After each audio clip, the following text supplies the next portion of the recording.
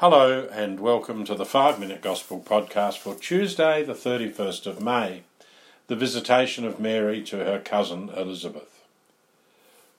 We see today Mary going to help her aged cousin Elizabeth after hearing that she was pregnant. Mary would have been about 17 or 18 years old, and she was pregnant herself. Despite that, she set out and went as quickly as she could to Elizabeth, who lived in a town in the hill country of Judah. Now, we don't know which town in the hill country it was, but her journey would have taken at least 150 kilometres and probably would have lasted about 3 to 5 days. It would have also been dangerous, especially for a young girl travelling alone. Without thinking of herself, Mary set out and went as quickly as she could to Elizabeth. She didn't make excuses. I'm pregnant, it's a long way, the journey will be dangerous. She simply thought, I've got to do something, and so she set out and went quickly. Luke paints a picture for us of the generosity and kindness of Mary in her love for her older cousin.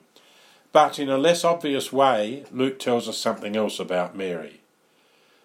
In the way he recounts her beautiful prayer, which we call the Magnificat, Luke portrays Mary as a prayerful woman, but he also shows her as a woman who knew the Word of God, the Old Testament Scriptures. At the time of Jesus, there was no distinction between women and men in the synagogue. Women frequently went to the synagogue, and Mary would have done the same. She would have heard the Jewish Scriptures from an early age. The Word of God would have been part of her life. Mary's prayer, as Luke writes it for us in the Gospel today, is full of references to the Old Testament Jewish Scriptures. There are references to the Psalms, the prayers of the Jewish people. There are references to the prophets Ezekiel and Isaiah. The prayer speaks of the promises made to Abraham and his descendants. Luke paints a picture of Mary as a woman who knew the Word of God in the Jewish Scriptures and who used the Word of God in her prayer. Pope Francis often suggests that we should use the Word of God in our prayer. The Word of God makes things grow. It gives us life, he said once. He said, nourish yourselves every day with this living Word of God. Read a passage from the Gospel every day. Please don't ever forget this, because this is the power that makes the life of the kingdom grow within us. It makes the life of the kingdom grow within us.